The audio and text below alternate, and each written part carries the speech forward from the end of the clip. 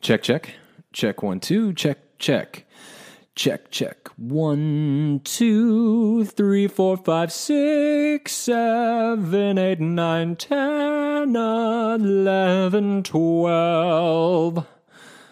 Okay, welcome back, guys. You're listening to Han Talks First. I'm your host, Han, and this is a very special episode today because we are talking about The Rise of Skywalker, and we're going to break everything down and finally discuss this movie.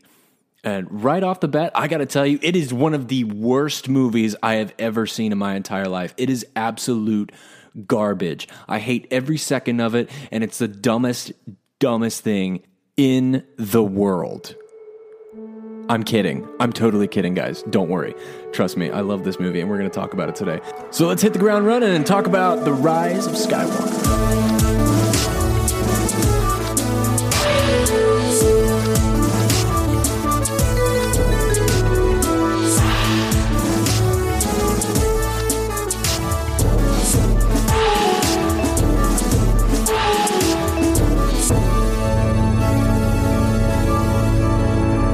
First, you talk first, I talk first. Thank you guys so much for your patience. I know it's been a while since I've been podcasting, but it was the holiday season, so Merry Christmas, Happy Hanukkah, Kwanzaa, everything to all of you. I hope you had a great couple of days, either off from work or just chilling out with family, whatever you guys do. I hope it was great. I had a good one myself, and especially so that we had The Rise of Skywalker to drop along with the holiday season, and it doesn't get any better than that. And I am so happy to talk about it today with you guys. Forgive me. I know there's probably a lot of background noise happening right now, and a lot of changes in the levels here. I just got some new equipment for Christmas. Some of them were gifts, some of them were self-treated, but I got some new equipment here, some new software, and I'm just trying to mess with it and see what all works best. So this is kind of the beta for the new equipment we're using here today. But anyway, so long anticipated, the movie, The Rise of Skywalker. So I'm just going to start off by telling you some of my initial reactions, which will all be non-spoiler based. And then after that, we'll jump into those spoilers that you're trying to avoid. So I do have to start by saying that the first time I went into this movie, I went in with my heart. And the second time is when I went in with my mind and I actually focused on the movie. Because there's a lot to unpack. And I did want to go into this movie with very low expectations. That way I would be satisfied. Because for all of you that do know, and those that don't, I did not like its predecessor, The Last Jedi. And I was very nervous going into it, Rise of Skywalker. Very, very nervous. I was kind of out of it. I was quiet. I didn't know what to expect. And I was scared. But I also went in thinking, like, you know what? It's not going to be good. It's not going to be that good. It's not going to be the best movie I've ever seen. It's not going to be good. It's just going to be an average movie. I set the bar real low, and it made me happy for it. Happy about it. And it turns out I love this movie so much. And it's quite possibly one of my new favorites. Maybe up there. I was debating. I've seen it 3 times now. After the first time, I was like, this might beat The Force Awakens in this trilogy of which one's my favorite. Later on, I realized, of course, that was silly, and The Force Awakens beats them all. But just the fact that was in my head should show like how good of a movie this is. And again, I'll get into the spoilers later, but yeah, you have to see this movie more than once. You owe it to the story to make a fair judgment, which does not at all make this movie great. Don't get me wrong, but there's a lot going on, and you got to see it multiple viewings to fully like grasp its concept. And I think seeing it more than once is what separates this movie from being interesting to visceral. And that's what I felt on the second and third viewings, was the visceral experience and the emotional attachment I have to these characters. And it's really hard to digest it in just one first viewing. Just, at least for me anyway, because we've built up this movie for so long, and it doesn't really hit the first time because there's so much to process in this film. There's a lot going on.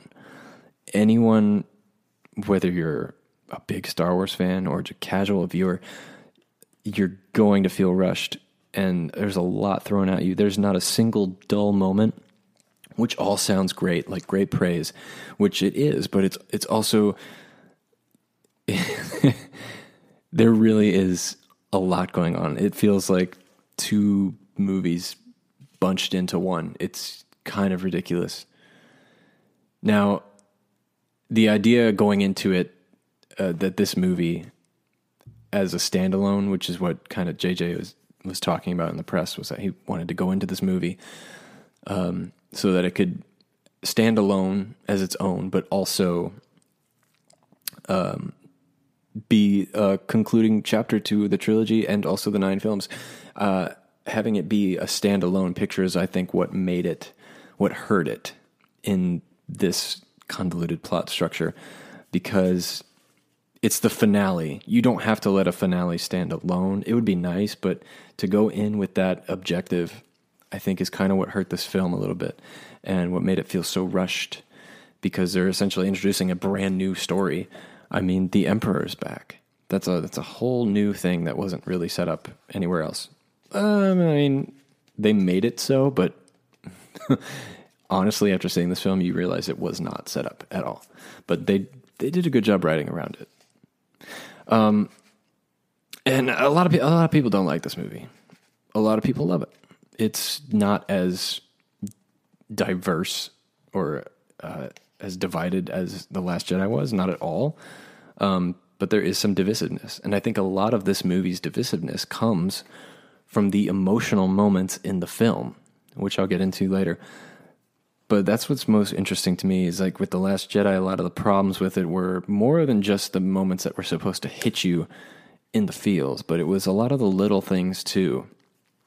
But with this one, the little things really don't matter that much, and no one's really complaining about that, except for like, oh, this one character was racist, and I'll talk about who in a minute.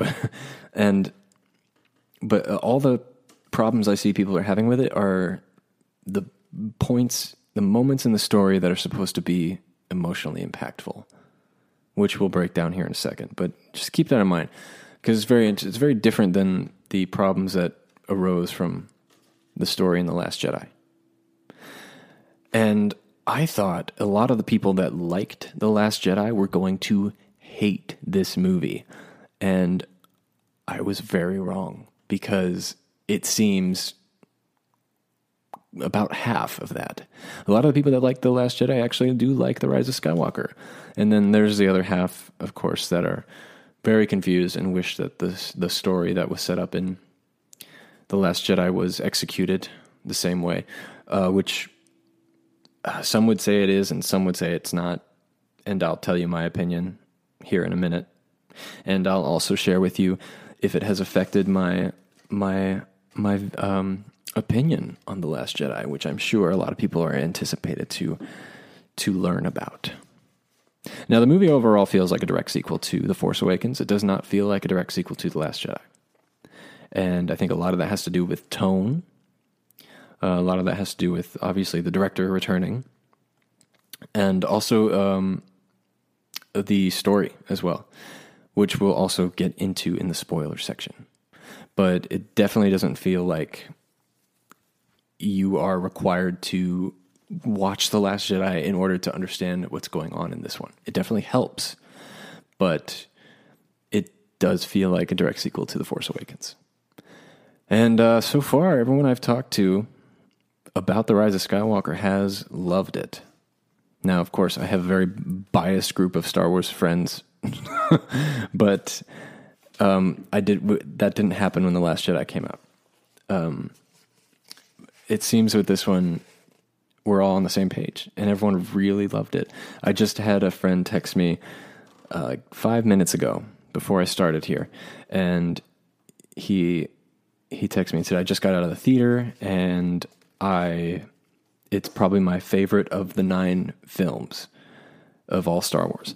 And he said the final act, the conclusion of it, is probably his favorite moment out of the whole movie. And he's not a big Star Wars guy, so it was really cool to hear that coming from him. But yeah, a lot of people love this movie. A lot of people love it that I didn't think were going to love it. A lot of people lost hope after the Last Jedi. And like I said, I thought that this movie was going to kind of bring everybody back together. And in some ways it has, and in some way it has done the exact opposite. So at this point, we are going to move on from the non-spoilers and move into the spoiler part of the review here. And I will, on top of that last note, I just said, I have a lot of friends who have expressed feelings to me about this film, and I will have a lot of them come on here soon, very soon, to talk about this movie, because I know it's kind of boring just to listen to one person talk about something. So this one will be my personal review, and then we'll get to the interesting dialogue between different parties in another episode.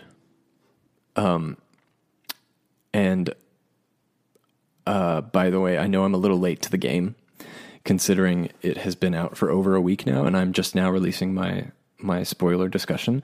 So it's kind of irrelevant at this point, but if you're like me and you love this world and listening to other people talk about it, thanks for listening, and we're going to jump right into it right now. So let's start with the basic story, the basic plot, and the exposition of this film. So like I said, it's this movie is, the pacing of it is so fast.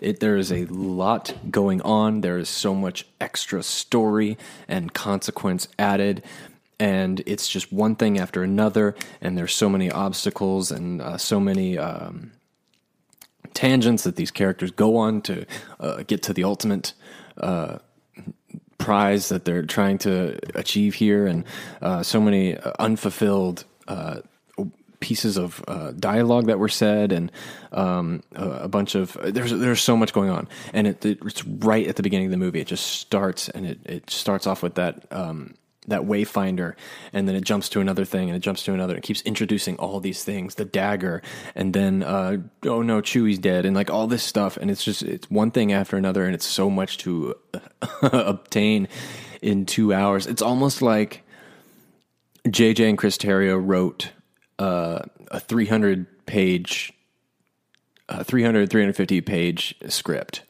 which translates to about 350 minutes.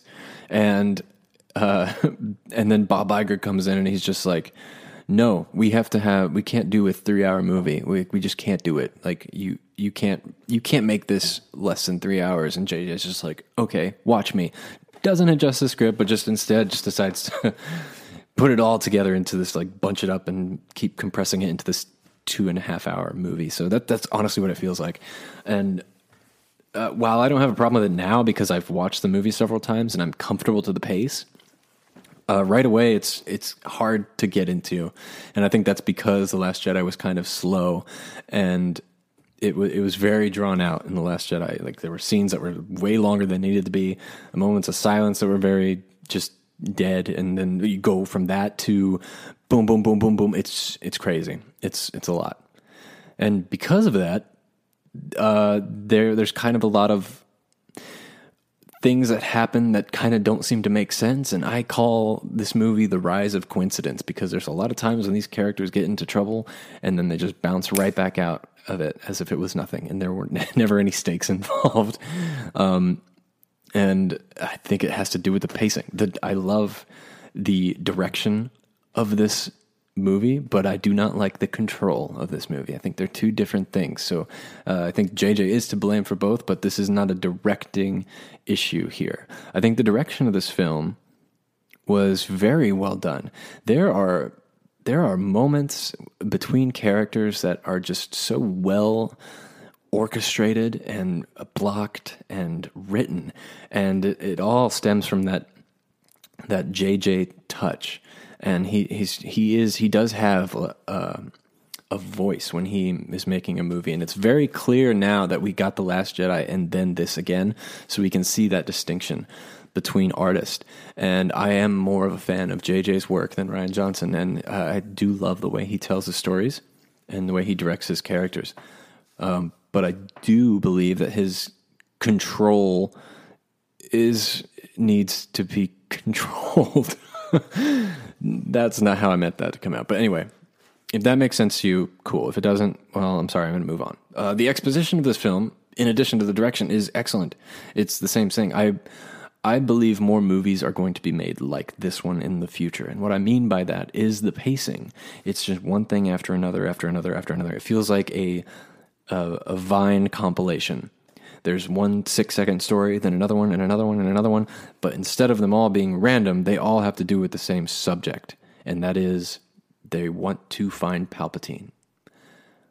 So I think the way this movie was made was very different than a lot of other movies today. And I think a lot of people are going to copy this format. And I think that's one of the reasons why a lot of the critics dislike this movie, because it feels different. It feels different than other movies. It feels different than The Force Awakens. Not tonally, but pacing-wise. It's very different. But anyway, I think it's going to resonate with a lot of different generations and age groups of people because of that, especially the younger people, which is not the target demographic for this trilogy, which I think is where they kind of fell short in their marketing and writing. But I do think this movie will target that audience a little bit differently for all the age groups, really. They have the nostalgia and then the fast-paced action and stuff like that. Speaking of age groups, on my second viewing, someone was on their phone like the whole time, and it made me so mad. I couldn't even like watch the film because I was just so like pissed off. Like one, why are you on your phone in a movie theater? 2, why are you on your phone when you're watching Star Wars? I really wanted to go down and like tell them to like just get the fuck out, but I didn't want to ruin anyone else's experience or my experience watching the movie, so I just hoped they would put their phone away. And during the second half, they did, but the whole first half, it was like, damn. Like, I just don't understand. Like, why do those people go to the movies? Just stay at home. You know, fuck off. We don't want any of that. But anyway, that's really, we'll talk more plot and exposition as we continue through these other topics I have, because it's kind of a broad thing to discuss without getting into detail. But second thing I want to mention is music. The man himself, John Williams, who makes a cameo in the film, which I did not catch the first time. The second time I did catch it. It's very brief, but he plays the bartender towards the end of the film when they're running through the bar and you see all these new creatures and stuff like that.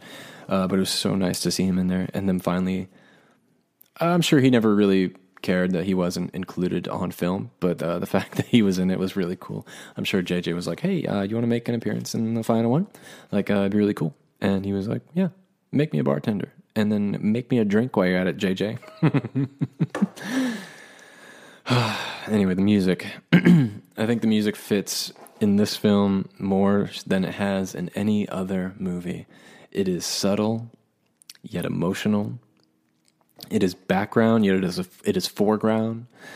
I don't know how to describe it accurately, but I've said it in comparison to the Mandalorian TV show. This movie, the music in the films it complements the action on screen so perfectly, beat by beat, note by note, that you don't notice it as much, but it impacts you on that visceral level I mentioned. And you really get that in this movie. So much so that I couldn't pin any motifs in my first viewing. It just fits so seamlessly. It wasn't distracting at any moments in time, but it just complements what's going on screen so well. And I think that's what makes the best scores. And it is a hybrid of like a bunch of different scores that he's written in the past. But I think that's, he doesn't just repeat these phrases or these motifs. He actually adds to it. And for example, the Duel of the Fates, we'd never hear the bum bum ba-da-dum, bum bum ba-da-dum, but we do hear the choir singing their part, and it wasn't the same. It was reimagined almost. Usually the choir with Duel of Fates was and in this one it was a little deeper, and it was elongated. It was more plagal, and it's like you hear like the reminiscence of old scores, but it's reimagined, and it feels new at the same time when it's also nostalgic. But one of the best moments of music actually there's two really good ones that stood out for me in this movie. Was one when Lando returns with his fleet of people willing to fight with the Resistance, and it's right at the moment when Poe's just like, "I'm sorry, guys, I thought we had him." And then you hear Lando come in, and he's like, "But you have us, Poe." And then you hear the music, and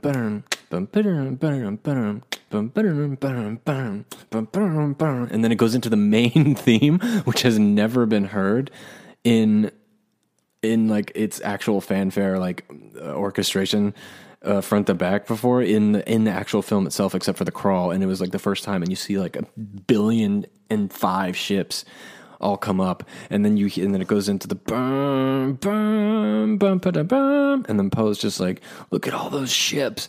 That was one of the most emotional parts of this film for me. It was one of the best, and one of the best places to put that song in. It was so great. One of my favorite moments. So the second one was the ending. If you watch all the way through the credits, it's really worth your time and your ears time as well. He adds so much more flavor to it. And then just listening all the way through and then hearing those last notes ring out and just go to the most beautiful cadence, the crescendoed cadence, and it's so great. It's really, it wasn't emotional, but just hearing it, like, wow, that's the last time John Williams is going to end a score, because if I'm not mistaken, he is retiring completely, and this was his last movie. And if not, either way, he's ending his final score for Star Wars, and it was so. There was nothing interesting. There was nothing interesting or new about it. It was just, it's the last note he hit. It was his. He went out on a high note, literally, and it was just moving just to hear it and just to know, like sitting in the theater, like that's it. He's done. Like he gave his all and he gave his best, and it's gonna resonate for forever. That those 8 notes strung in different, organization. So good. Watch all the way through the credits, please. Like, just watch the names, look at all the people that made it, and also see some the voice actors that made their cameo appearance in this film, such as Hayden Christensen. All right, so I guess next, before I get into characters, I want to talk a little bit more about the behind-the-scenes background type stuff, and one of that is cinematography. I mentioned in my last 2 episodes ago that the cinematography for The Last Jedi, it kind of doesn't work for me. And one of the reasons is because when we go into The Rise of Skywalker, we're back to that fluidity. It's finally back, and it really sets the tone. It's one of the 3 major things that I think set a tone of the film. And it brought back the cinematographer from The Force Awakens, so of course it feels a lot more like that.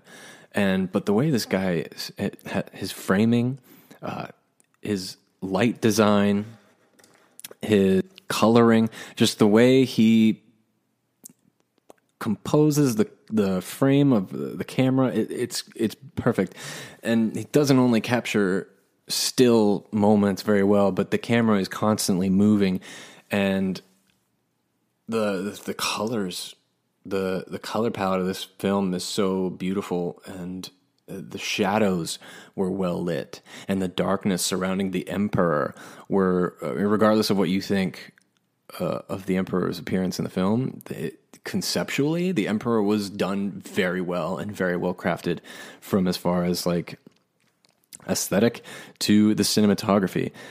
The way he works through the shadows and the lightning flickering on and off, and just the way he emphasizes darkness through like these green and blues, and then the very subtle tint of red towards the end of the film. It's so beautiful.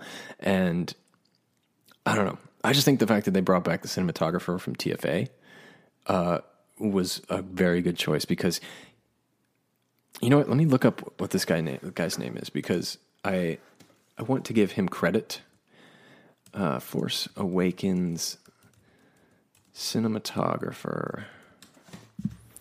Let's see what it says here. Well, internet's not working too well. Let me ask my phone. The Force Awakens. Sure I understand. Ooh, The Force Awakens cinematographer. He's the Force Awakens. Okay, it's not telling me. I'm so sorry, guys. I am not prepared for this thing. But look him up. Okay, the fact that they bring him back. He is the way he brings. He makes the camera a character in this film, and it's a very interesting character. The way he moves through scenes and characters' dialogue is unique, and it is one of the main things that sets up the tone for this movie. I don't think there's a single thing I disliked about the cinematography of this film. Just the way it feels like a character in the film, and it really makes the audience look in the direction they want to look. A good example is when two characters are having dialogue with each other, and they're both in frame, and then a new character approaches, the camera will go through those two actors, in the middle of them, in between them, and then focus on the new person who's talking. And that's exactly what you would do in person, is you would focus on the new new person who just walked in to join the group. And so it kind of blocks out the other two, and it makes you focus on them, and it makes you more in. It makes you feel like you're in the movie. And I think the cinematography deserves a lot more credit than it's given. And honestly, I think it's underrated. I don't think enough people talk about it. And I wish I knew more about camera work and lighting, and it's just the stuff that this guy or girl does. I don't know if it's a guy. I have no idea. They're amazing, and they need more recognition. I'm gonna do some more research and possibly do an episode on the cinematography of Star Wars, and I'll get a cinematographer in here to help me describe it. So now that we got that kind of stuff out of the way, let's mold into the characters, and let's talk about the acting in The Rise of Skywalker, which are some of the best performances ever given by any of the actors in this film compared to the whole trilogy. Not the whole saga, but this trilogy. Any of the consistent actors who have been in all three films, they really shine and outdo themselves in this one. They really finally expose themselves and who they are, and let us, the audience, know that they do have a strong understanding of these characters, and they are who they are acting to be. I even liked Rose. Can you believe it? She's like one of my least favorite parts of Star Wars, and I actually didn't mind her in this. And I think that has to go towards credit to J.J. Abrams, because not only was he directing her and telling her how to do her thing, but also giving her a new costume, giving her a better role in the film, writing her so she doesn't seem like an absolute dink bag. And I don't know, she seemed mature in this one. She wasn't annoying in this one. She had a purpose in this one. And while I know a lot of people are like pissed that she didn't have a role in this movie, she was kind of Jar Jar Binksed in this one. And look, the fact that people like me who hated Rose are actually warming up to it should be enough to make up for the fact that she's not really in this movie. But she didn't have to be. The fact she's in it should be enough, because she has no purpose to the story. She helped move Finn in the last one, right? At least that's what was supposed to happen. Still don't like her in The Last Jedi, don't get me wrong. But yeah, Rose, her outfit too, it wasn't frumpy looking. She actually looked good. And she gave a better performance. Kelly Marie Tran gave a better performance in this one than she did in The Last Jedi, I think. I feel like not even she knew where her character was going to go emotionally or literally in The Last Jedi. But for this one, she actually got to read the script, so that's probably part of it, you know? Those are her words, not mine. But yeah, I was impressed with that. I really was nervous seeing her on the press tours and everything, and like, fuck. How much more Rose we're going to get, but it was fine. And you know what? I wouldn't have mind if she was in the movie more. I really wouldn't have. I think it's literally the direction and the way the character is written. It's literally all it is, and it proves that Kelly Marie Tran is a good actress. And if I have ever said in the past podcast episodes or in life that Kelly Marie Tran sucked, then that's on me, because she does not suck.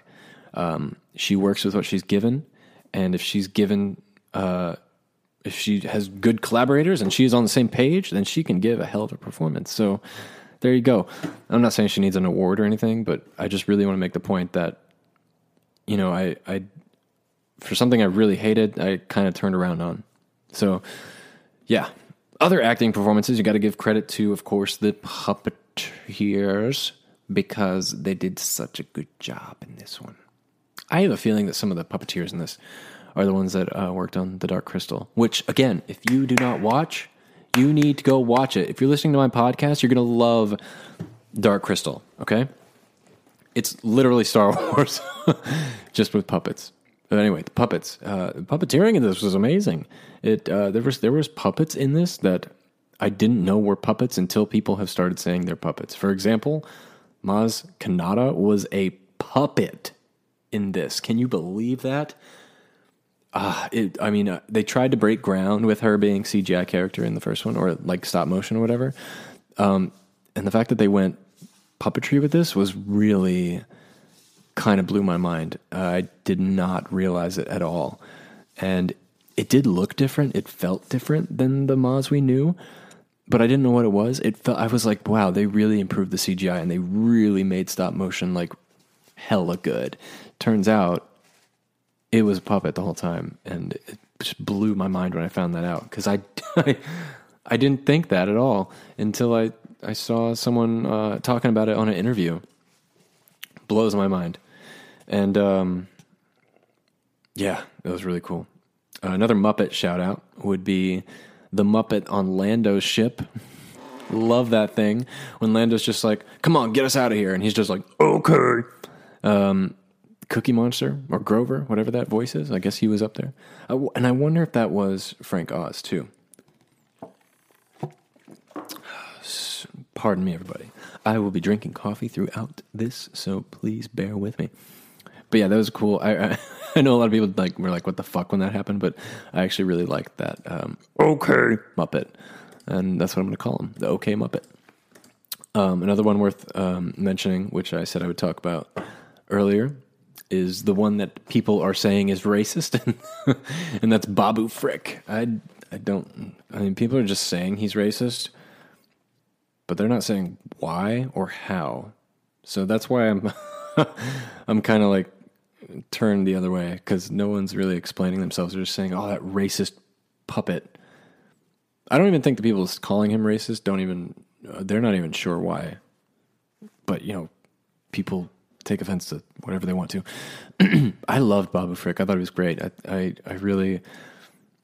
wasn't sure about it when I saw him in the marketing and stuff, but now I really like him a lot. And just he's the new Porg because he's flying around on the ship with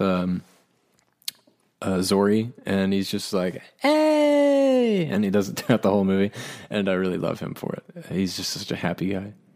One of my favorite parts was when Babu is working on C-3PO, and then when C-3PO gives them the secret message he wasn't supposed to give, and then he like passes out, and Babu is so happy that he was able to do what Poe asked him to do. He's just like, hey, like, look what I did. I'm so awesome.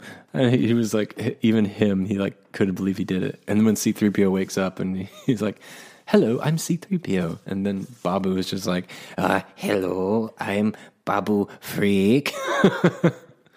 He was so great. And the callback to that later when C-3PO was like, oh, Babu Frick, one of my oldest friends. Babu Frick was great. I love him. I wouldn't mind seeing more of him either. The last like puppetry type thing I'll talk about really, which was kind of half puppet, half CGI, was the new droid Dio. I really love Dio. I wasn't too sure about it when we saw him at Celebration and in like footage and stuff. Mainly because I didn't see the point, and I thought it was kind of like the sounds he made, like the woo, was kind of like way too close to BB-8.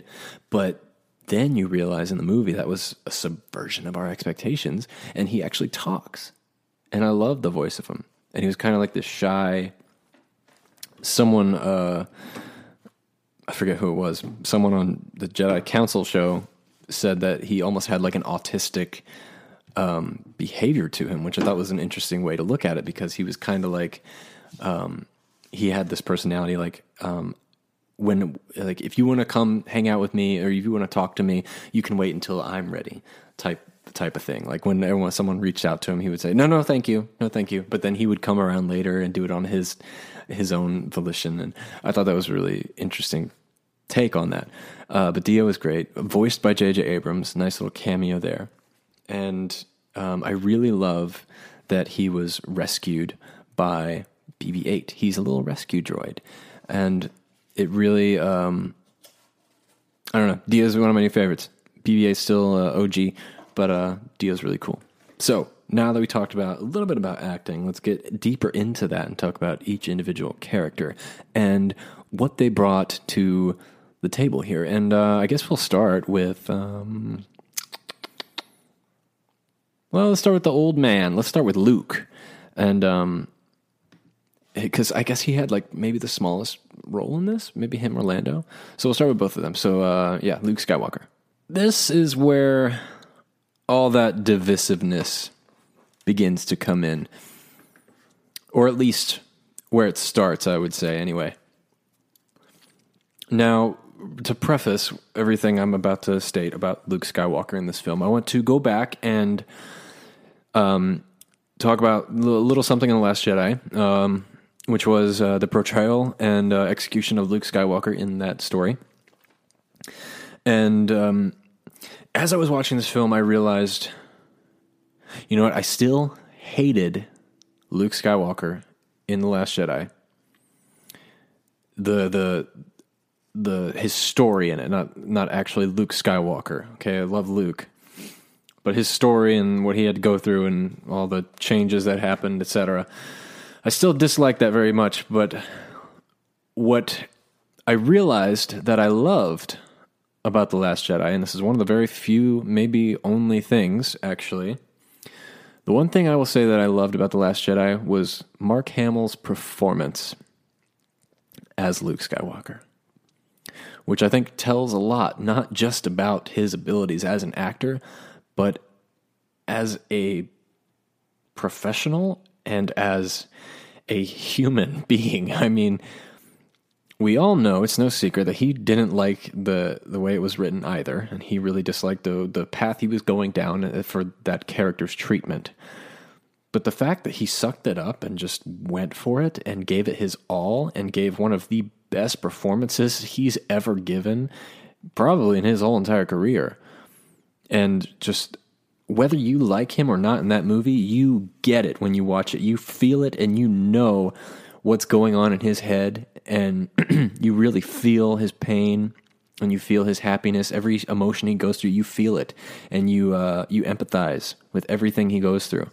So that I will credit to Mark Hamill for being such a talented actor to be able to do that. And I do love how it's really hard to word it. I love the way he plays his character. I just don't like the way it was portrayed in the story. Now, that being said, going into The Rise of Skywalker, I was very curious how Luke was going to be in this movie. Everyone knew he was going to be a Force ghost because he spoiled that for everybody. While it was somewhat obvious, some would say, due to his death in the last one, you never know because, a lot of people hated The Last Jedi, so maybe it would have done a flashback of him or something like that, but he was back and he was a Force ghost. And he makes his entrance by catching the lightsaber that Rey is throwing away because she's had it. She's done. Like she said in The Force Awakens, she doesn't want any part of this, yet she's somehow mixed into it all and is the center of attention for the Resistance and for the First Order and now the Empire. But she's like, I'm done. I'm going to throw my shit away and I'm going to fucking live on the island like you did, right? That's what's going on in her head anyway. So she throws it into the fire and then a hand reaches out and Luke grabs the saber. Now, I wonder at first if this is a callback to the ending of The Force Awakens when the lightsaber is it's in the snow and then it zooms past Kylo and goes into Rey's hand, and how a lot of people like wanted that to be Luke Skywalker, like his entrance into the film. I wonder if that was a callback to that or not. Like maybe like hey, like wouldn't that have been cool if I'd have done that? I know how everybody wanted, but I don't think that's what it was. But anyway, my first reaction in that was, and when he grabs it and he's just like, that's no way to treat a Jedi's weapon. My first reaction was like, oh my God, everyone who loved The Last Jedi and hates everyone talking shit about it are going to lose their mind on Twitter, and it's just going to make everything worse. That was my initial reaction, and I couldn't enjoy the scene at first because I kept thinking about how much more angry this fan base is going to become and how more divided we're going to be. So I was very nervous. And then it played out, and then I'll talk about it more in a second, but it plays out, and then you see him telling Rey, like, or she tells him, I'm done with it. I'm just going to live here like you did. And he's just like, no, that's, your story's different than mine. Don't do what I did. Go fight the fight that you're given and, be the person you want to be about it, gives him the whole spiel or whatever. And then he lifts the X-Wing out of the water, which was such a good moment because it's one of the things that we'd never seen him do, and it's always in the back of our mind, like, was he ever able to do it? Was he ever able fully, like, committed to his teachings and, like, being one with himself? And he finally is, and it was such a good moment. He gives it to Rey, and it was a really good way to execute the X-Wing being left underwater, and him giving it to her, kind of reflecting how she gave him the lightsaber, and he didn't want it, but instead he has to give her something. She went there looking for something in the last movie, and he never gave her anything, and the one thing he does give her is a way out, literally, but also like metaphorically, and it was just like it was so beautiful. And then Yoda's theme plays, and it's a reimagination of Yoda's theme, another credit to John Williams and what I said earlier, and it just plays out so beautifully. Now, like I said, I thought a lot of people who like The Last Jedi were going to hate that scene because it feels like a slap in the face to Rian Johnson, and it feels like he's wiping his feet on all over that script, the Last Jedi script, and being like, hey, you weren't supposed to do that. It's just spitting on that legacy, right, of what happened before. And there's two ways to view it. There's that way, and then there's also the way that, well, Luke went through that, but he learned that he was wrong. And now he's addressing that, hey, I was wrong, and don't do the same thing I did. I don't take it that way. While it is stated in the film by Luke himself, that's what the problem was. I really, in my own personal opinion, don't believe that at all. I do believe it is a way of fixing what happened in The Last Jedi. Now, hear me out, okay? Because everybody's entitled to their own point of view, right? Just like Obi-Wan. So, what's beautiful about this scene is that for people like me who did not like The Last Jedi, love that scene because it feels like it's negating what happened in The Last Jedi. Okay, and Luke's treatment there. So it's kind of redeemed for me, and it's kind of retconned, and we moved on from it, and I feel like I'm satisfied, and I'm healed of those wounds. But then for the people that like The Last Jedi and like the way Luke was treated, they see it as a closing of that chapter for Luke, and that he learned his lesson, and that nothing was negated. He just finally figured out what he was supposed to do, and he figured out he was wrong and that he was a failure.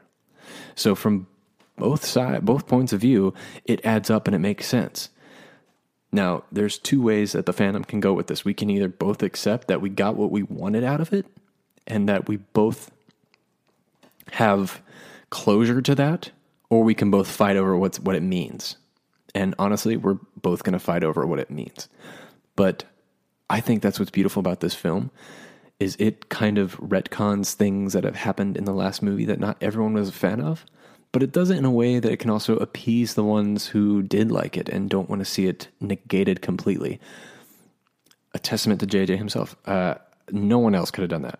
I think if someone else came in, like if Colin Trevorrow had the reins to this, like he originally did, it wouldn't have gone that way. I think he would have been one-sided, whether it was towards Ryan or against it. He would have done his thing, and then people would have been pissed by it.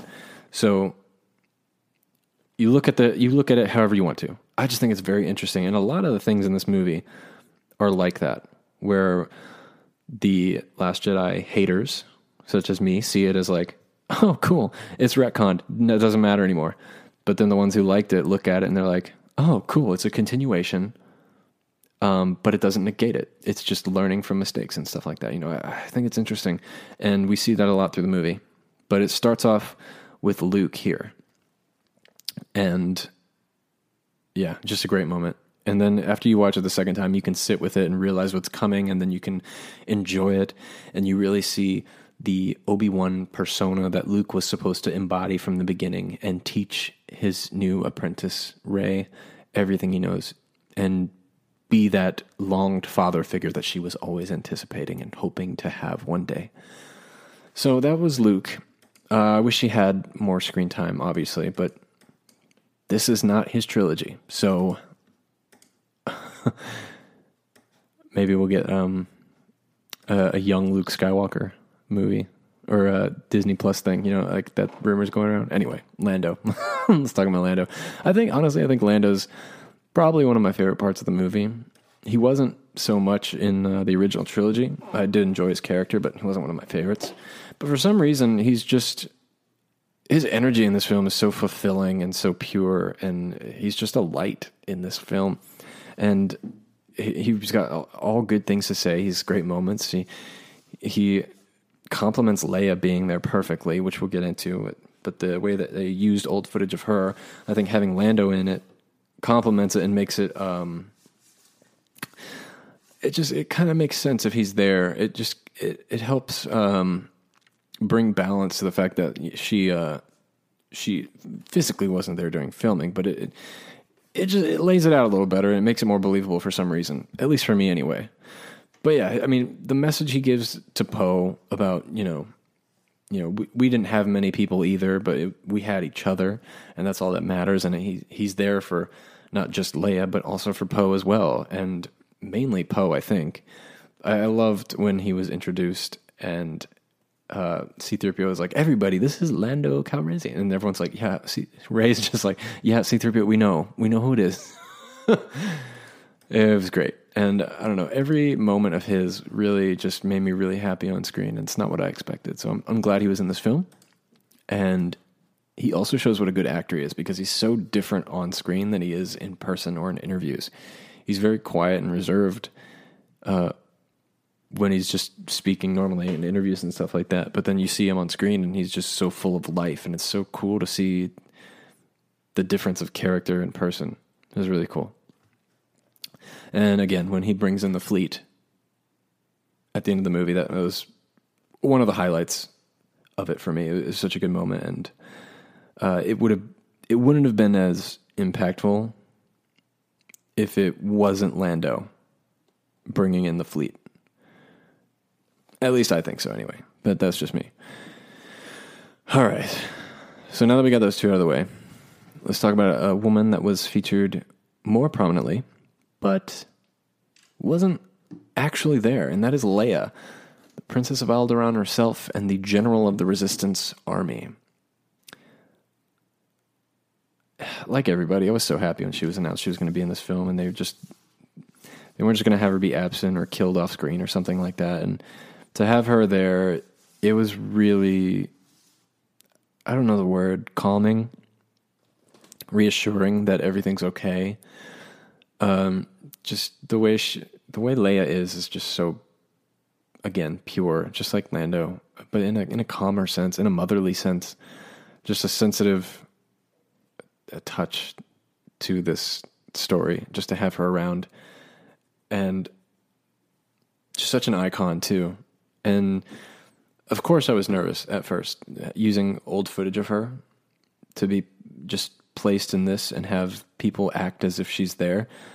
I'm sure everyone was nervous about it, but I think they actually did a really good job implementing her into the film and writing around it. It's kind of an impossible task when you think about it's a third part of a story.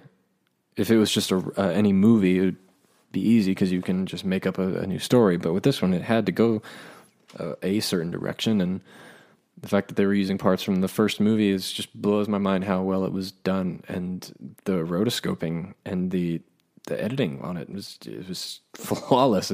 You can't see that it's cut into place, and I don't know. And then on the second time I watched it, when Rey and Leia hug, it was a really emotional moment for me, and it's just like, wow, that's the last hug she's giving her, and I wonder if that was shot in The Force Awakens, and like that's the last time she hugged Leia, but like also in the movies, that's the last time she hugged Leia. It's just kind of sad, and it's in a good way, in a really, really good way. But I love her and Rey's relationship. I love that she became Rey's master. I think that should have been from the beginning. That was a really nice touch. Man, if instead of Luke, it was Leia who was like teaching Rey everything or whatever, that would have been really great, because it just made sense when Rey called her master and everything, and then it all adds up when you have when it shows the background that Luke trained Leia way back in the day to be Force sensitive, and it's like, so it's now canon, and it's been in the history of Leia's life that she's Force sensitive, but that she was trained by Luke. So I that's put in there, and some people were just like, yeah, okay, cool. Like, see, now everyone who like was like, putting Last Jedi on a pedestal and like trying to justify that Mary Poppins scene, it's like, well, see, she was Force sensitive and she trained by Luke. Absolutely not. It still doesn't work for me, because you needed to have context with that before it happened. I just do not like that she was just able to do that. Oh, and then no one addresses it until the next movie. It's I don't know. It's just unheard of for me. But yeah, so it doesn't fix the fact that Mary Poppins out of there. I mean, that scene was still very McClunky, and I didn't like it. And it just didn't make sense. It still doesn't make sense. I don't like it. But I love that it showed a history of her training, and I wish we'd have had that from the beginning as well. Just some context in The Force Awakens, at least. So it would have redeemed The Last Jedi if it was contextualized in The Force Awakens, that she had training from Luke. But it wasn't, so too bad. So sad. Now, one of the most emotional Leia moments for me was, of course, when she died, and Chewie's reaction to it. That hurt. Because Chewbacca has been through Han Solo, Luke Skywalker, just all these wars, losing his family, just being a slave, and the Clone Wars, and then he loses Leia, and you see he finally loses it, and it was just, that one hurt. That one hurt a lot to watch, but I'm glad it was there. I'm glad we finally got a reaction of somebody dying, and then it was also right before that, when she actually died, was when Rey felt it through the Force that she died, and that hurt too, because her heart, her breath stopped, and she like couldn't breathe, and she just froze and was like, "Oh my God, I can't believe it, she's gone." Like, I don't know.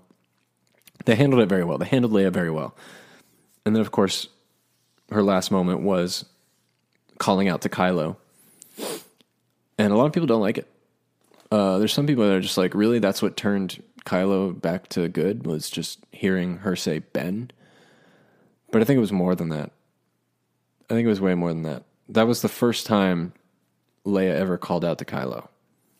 And for someone such as Leia, who does not use the Force as much, again, I'm not thinking of The Last Jedi. I'm kind of blocking that out. For someone that doesn't use the Force as much, and just kind of keeps it to herself, like a true Jedi, by the way, and doesn't like just go around flaunting it. You know, another reason why I like Leia. For her to be able to do that and communicate all the way across the galaxy, especially to the Endor system, from where they were, you know, I see why it took a lot out of her, and that's what killed her. Because she hasn't used the Force that much. Just like Luke. He didn't use the Force for a while, and that's why when he used it as much as he did to protect himself, it killed him too. Same with Leia. And when she... so I actually liked it, because that was the first time that Kylo's ever heard his mom's voice in such a long time. So, I mean, to him, he's Kylo. He's not Ben. So, in a sense... he's kind of killed off his whole family in that way. You know, he killed his dad. He probably like just the mindset that he's just lost his whole family or whatever. And then she passed. And but her calling out and saying Ben, there was more to that than just her saying Ben. There was more in there. There was more emotion. There was very intimate thoughts going through the Force that we probably couldn't translate on screen. But I mean, think about it. If you heard your mom's voice say your name after not hearing it for a long time, or anyone you loved, it would stop you in your tracks, wouldn't it? And then, so it stopped him in his tracks because he didn't expect it. And then he gets stabbed. Now, he just heard his mom's voice, and then he's stabbed, and now he's like, I'm going to die. Crap, I'm going to die. And I didn't ever see my mom again.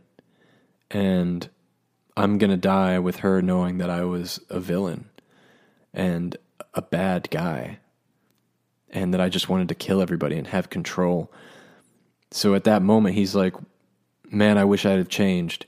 And then Rey heals him, and then he switches, and he decides he's going to be good because now he has a chance. After he had that moment with his dad, oh my God. I'm going to talk about that when I get to Kylo. But that's it for Leia. I mean, Leia's great. I'm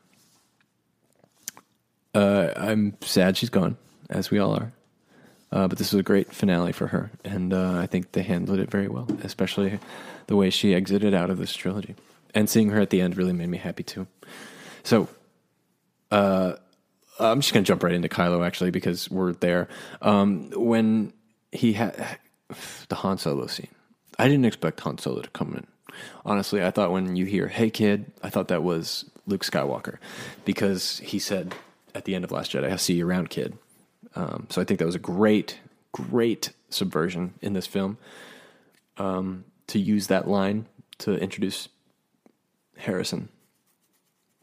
But that scene was amazing to me because it was just a nice parallel between The Force Awakens and this, and just making it so that moment where Han Solo sacrificed himself, it wasn't for nothing, and it wasn't just pointless for him to die there.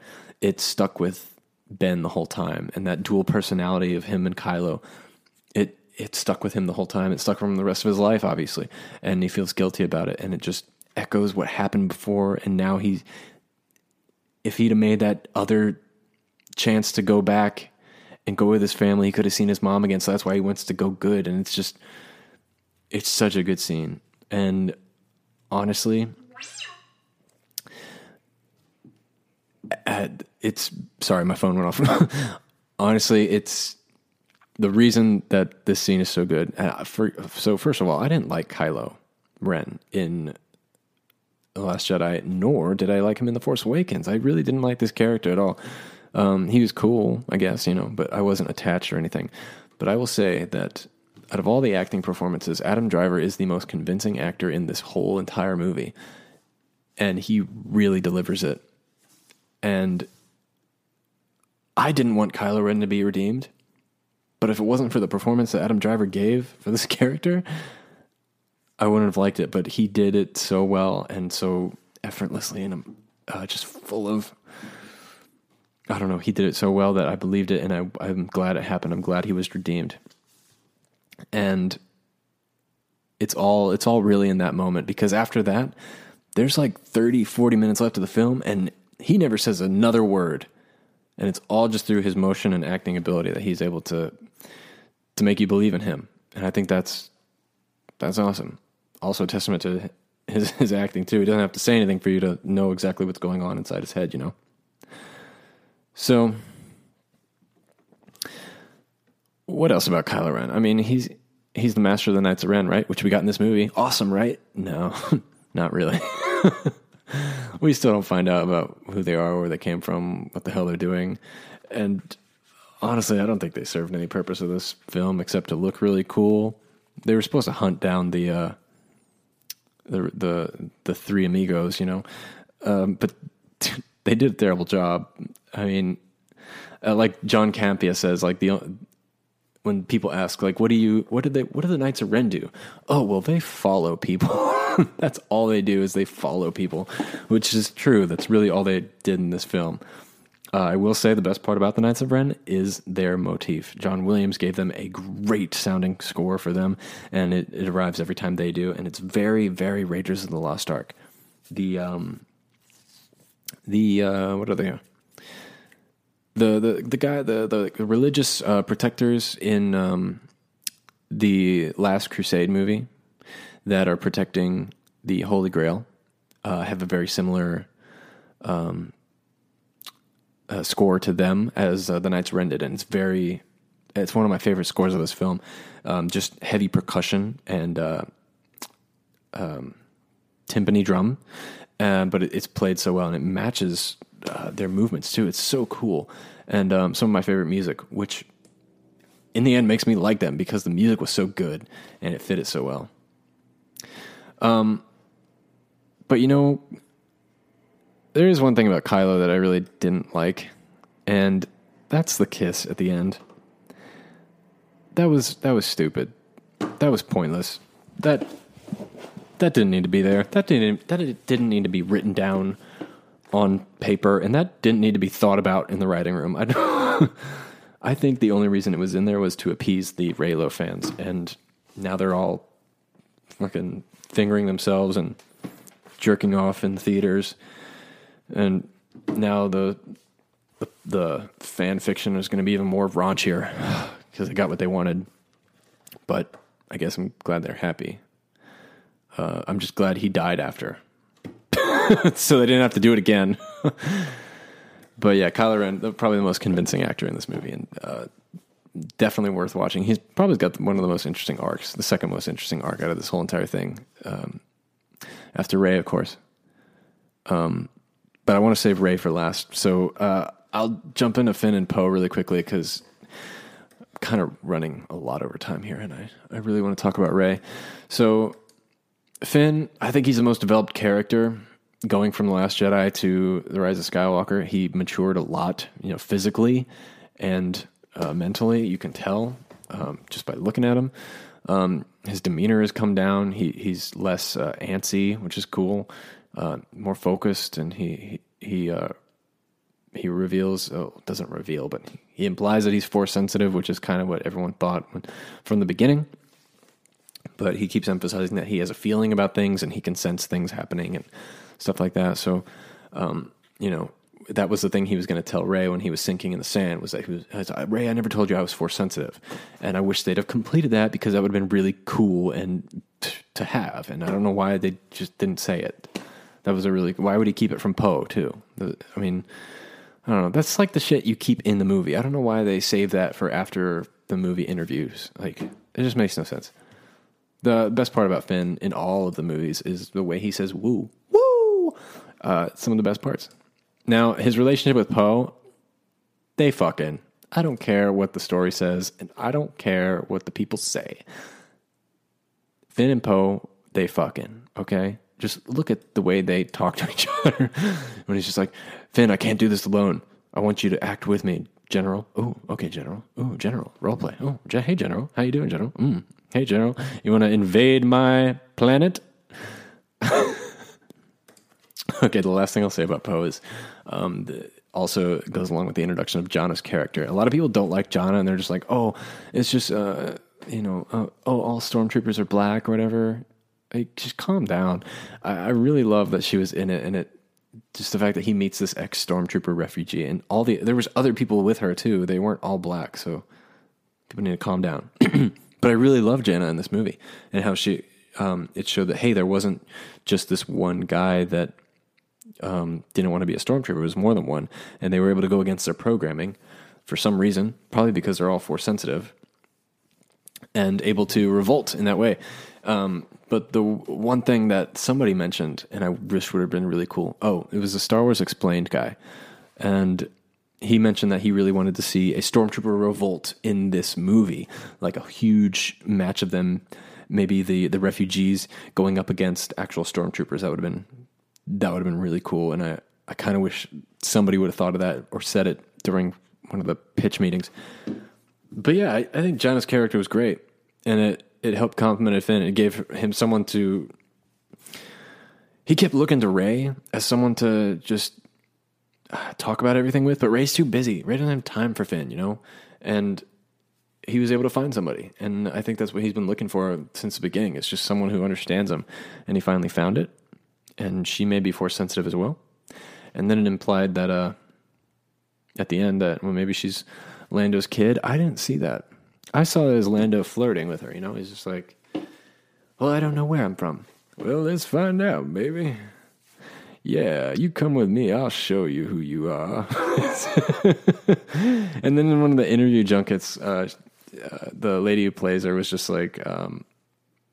Lando is a very charming man, one of the charmest in the galaxy. So yeah, I don't think they're father-daughter.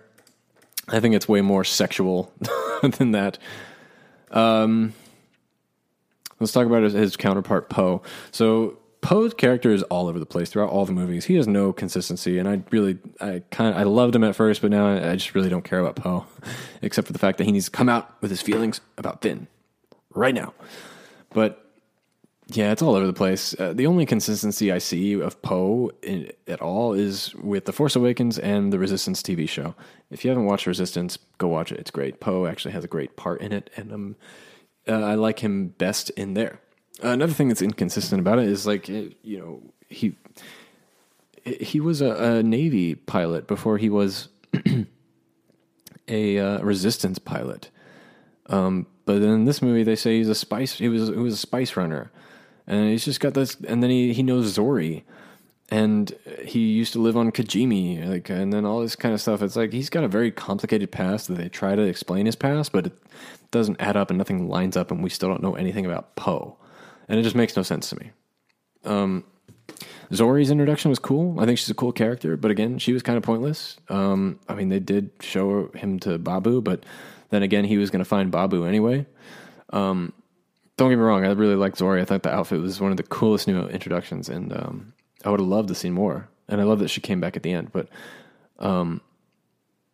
yeah, I don't know. She didn't need to be there. It was kind of a waste, which is sad. I really liked her.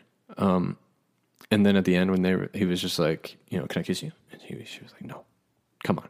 He's like, oh, okay. So I mean, they had chemistry. I'll give them that, but didn't need to be there.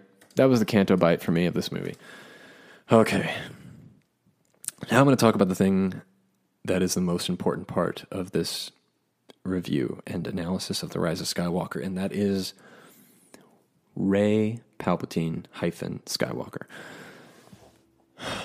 This is the most important part of the review, okay? So for anyone that's like thinking about like leaving now, don't, because this is the most important part. And this is also the most important part for anyone that says they do not like what happened with Rey in this movie, okay? Because I'm about to tell you why Rey is very important to this entire saga, not just this 7, 8, 9. So Rey's a Palpatine. We found that out. Maybe it was supposed to be shocking, but it wasn't. It was expected that she was going to have some kind of reveal, right? So it wasn't that shocking that she was a Palpatine. I mean, they set it up in this movie alone, nothing else. I actually liked it. I liked it a lot, and I'll tell you why in a second. But first, I want to address the idea of her being a nobody, which is what a lot of people were hoping for. At least the people that liked The Last Jedi. Now, it would have been fine if she was a nobody. There's nothing wrong with that. I mean, the idea of rising above something and not having to be related to or from anything significant to be something important is a good message. There's nothing wrong with that, and I would have liked it too. But that's not what this trilogy needs to focus on at this point in the story. At the very last installment, it's not what it needs to focus on. And I think the message given here, that is given in the story, is more powerful than the fact that she should have been a nobody. So let me try and explain it for you. So Rey being a Palpatine, she is destined to be evil, destined to be a Sith, because she is of that bloodline. And she has to follow in her grandpa's footsteps. Yet she rises above that and chooses to be good over evil. Similar to being a nobody, where she can choose who she wants to be rather than that having a relationship to someone important. So it's the same message, it's just a different telling. And she does that by adopting the Skywalker name eventually. Now, if you want someone to believe in that is a nobody in this story that could rise above and be whatever they want to be, well, you have it. That person does exist in this movie. It's just not Rey. It's Finn. Finn was that nobody who was taken from a family he'll never know, and he was given this role as a stormtrooper that he went against, and then he found a purpose, and then he realized he's force sensitive as well, and he rose above it all. So Finn is that nobody that everyone has been looking for. And I'm not trying to tell you that you're stupid or wrong for thinking, that it should have been Rey, because honestly, I would have been happy either way. But I'm telling you that there is that representation here in this film, and that's from Finn. He's a nobody that became somebody, and somebody very important. Actually, he's the reason why they destroyed that fleet at the end. I mean, he's the man, At least Poe thinks so. But yeah, I would have been happy either way. I mean, I am happy either way. That I am happy that she's a Palpatine. I really love that connection. And I would have been just as fine if she was a nobody, because I think if it's executed correctly, it would have been really cool. But I think having her be related to the Emperor brings more emphasis onto that whole parent-child theme in Star Wars. And it introduces the idea that these 9 films aren't just the Skywalker saga, but it's also the Palpatine saga. So it's the analogy over the ultimate good versus the ultimate evil. These two families who have been feuding over a worldview throughout this 50, 60 years, maybe 70 years, I don't know, from episode 1 to 9. And both have a worldview, and ultimately one will control the fate of the whole entire galaxy. I think that's beautiful. And honestly, now that I'm talking about it, I love it so much more that Rey is Palpatine, because it's saying that, you know, I know it would have been a strong message if she was a nobody, but honestly, I think it's a strong message that of what happened here, because it's saying that, you know, no matter where you come from in this world, like no matter how bad examples your parents are, no matter how evil they are, no matter who you grew up with, who your friends are, you can make your own path.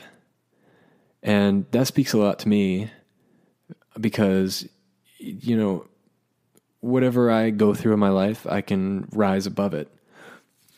And I know that same message would have been applied if she was a nobody and she rises above whatever her surroundings are, but the fact that she was related to the most evil person, the Satan himself, and that she decided that she's not going to be that way and she's going to be good and she wants to be a Skywalker, just means so much to me. And it's honestly emotional talking about it, and I'm really sorry for everybody listening, but I love it. I love it so much, and I hope that you guys can too. And honestly, if you wanted that nobody story, I get it, but there's one in Finn's story, and I think it's worth talking about too. Other things that I wish would have happened with Rey is, you know, when Chewie died, I wish he'd actually died there. I mean, not really, but I thought it would have been a very interesting character moment for Rey. It would have meant that the stakes were real this time, you know? There were a lot of fake deaths. Again, why I say this movie should be called The Rise of Coincidence, because everyone just comes back from the dead, you know? And it just doesn't feel like there's stakes there anymore, you know?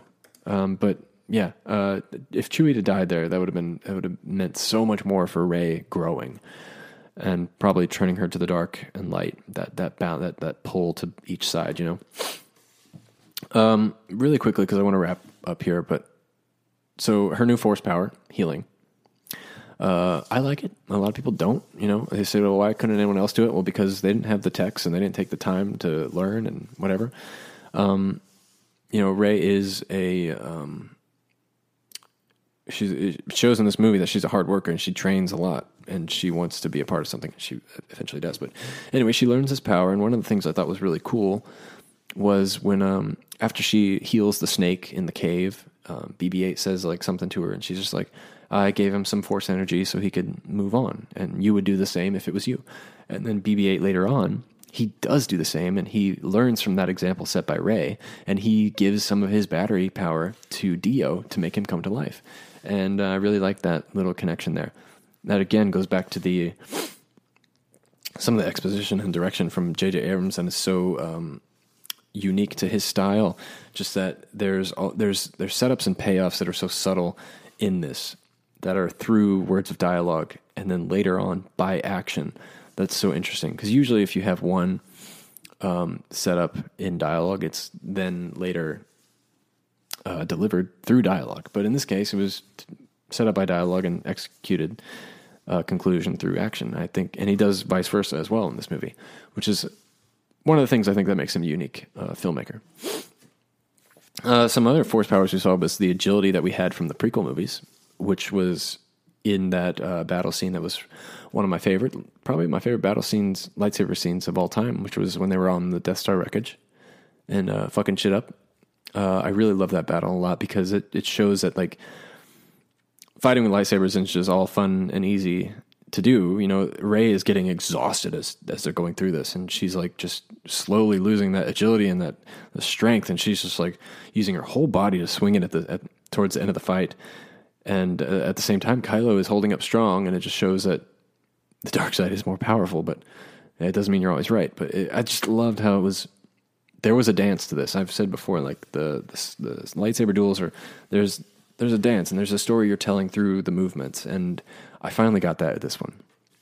And I didn't in episode 7 or 8. Well, not 8, because there was nothing in 8. But I finally got it in this one. I really liked it a lot. And I love that we brought in that you know, extravagant agility that we saw in the prequels into this one. I think that's what was missing. I also love at the end of the movie, the parallel of her sledding down that hill on Tatooine, A nice, very nice parallel to.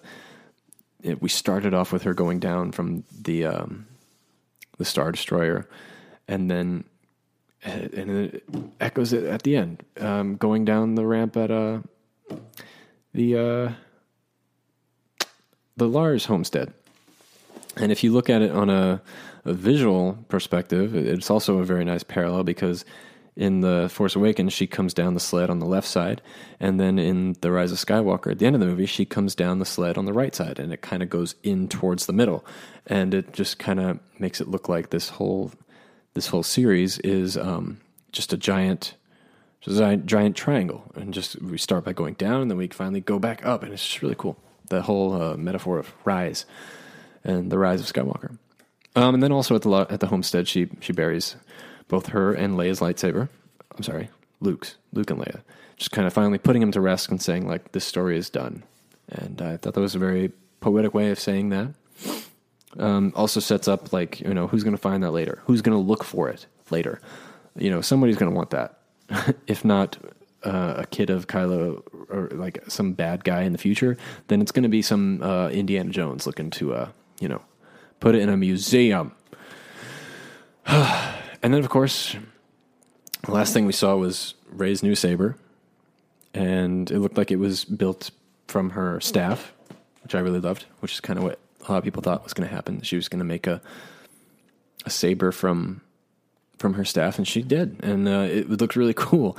And it has like a knob that you turn to ignite instead of like a classic button, which is really interesting. I can't wait for that toy to come out. I will get my hands all over that. Something really cool about Leia's saber. It looks exactly like the one I built in Jedi Fallen Order. And when it first came up on screen, I was like, wait a minute. Are they looking at my game history? Did they like copy my, but no, that's not the case. But it was really cool how it looked exactly like it. So now I can say I have Leia's saber in the Fallen Order game. But yeah, I love the ending. I think it was great. Just a great way to end the saga.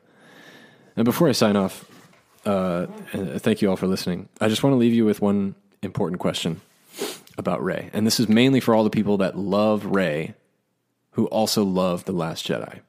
Okay? This is to kind of put your mind in perspective about where I was when I watched Episode 8. Okay? Because I really want you to understand how I feel, and that I'm not just some jerk who's hating on the movie. So, if 10 years from today, they make an episode 10, 11, 12, and they announce it, right?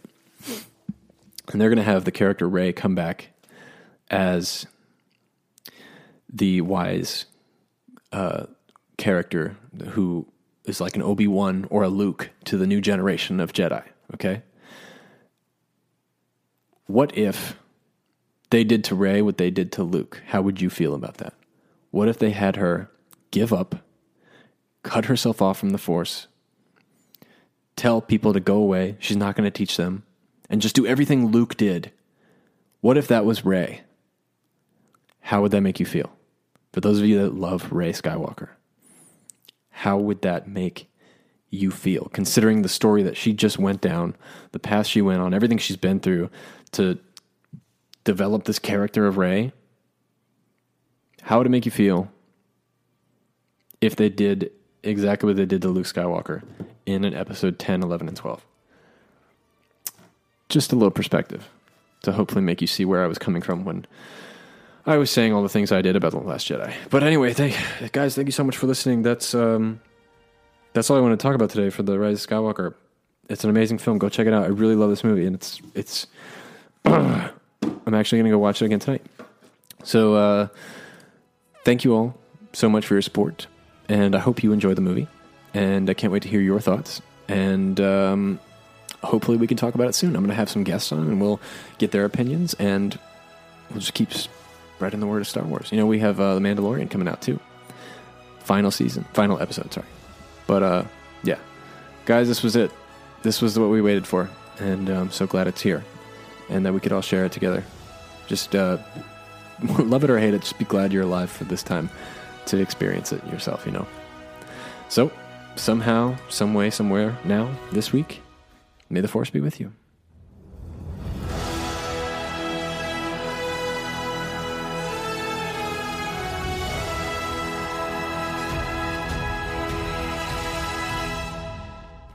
My stick is better than bacon. Do it.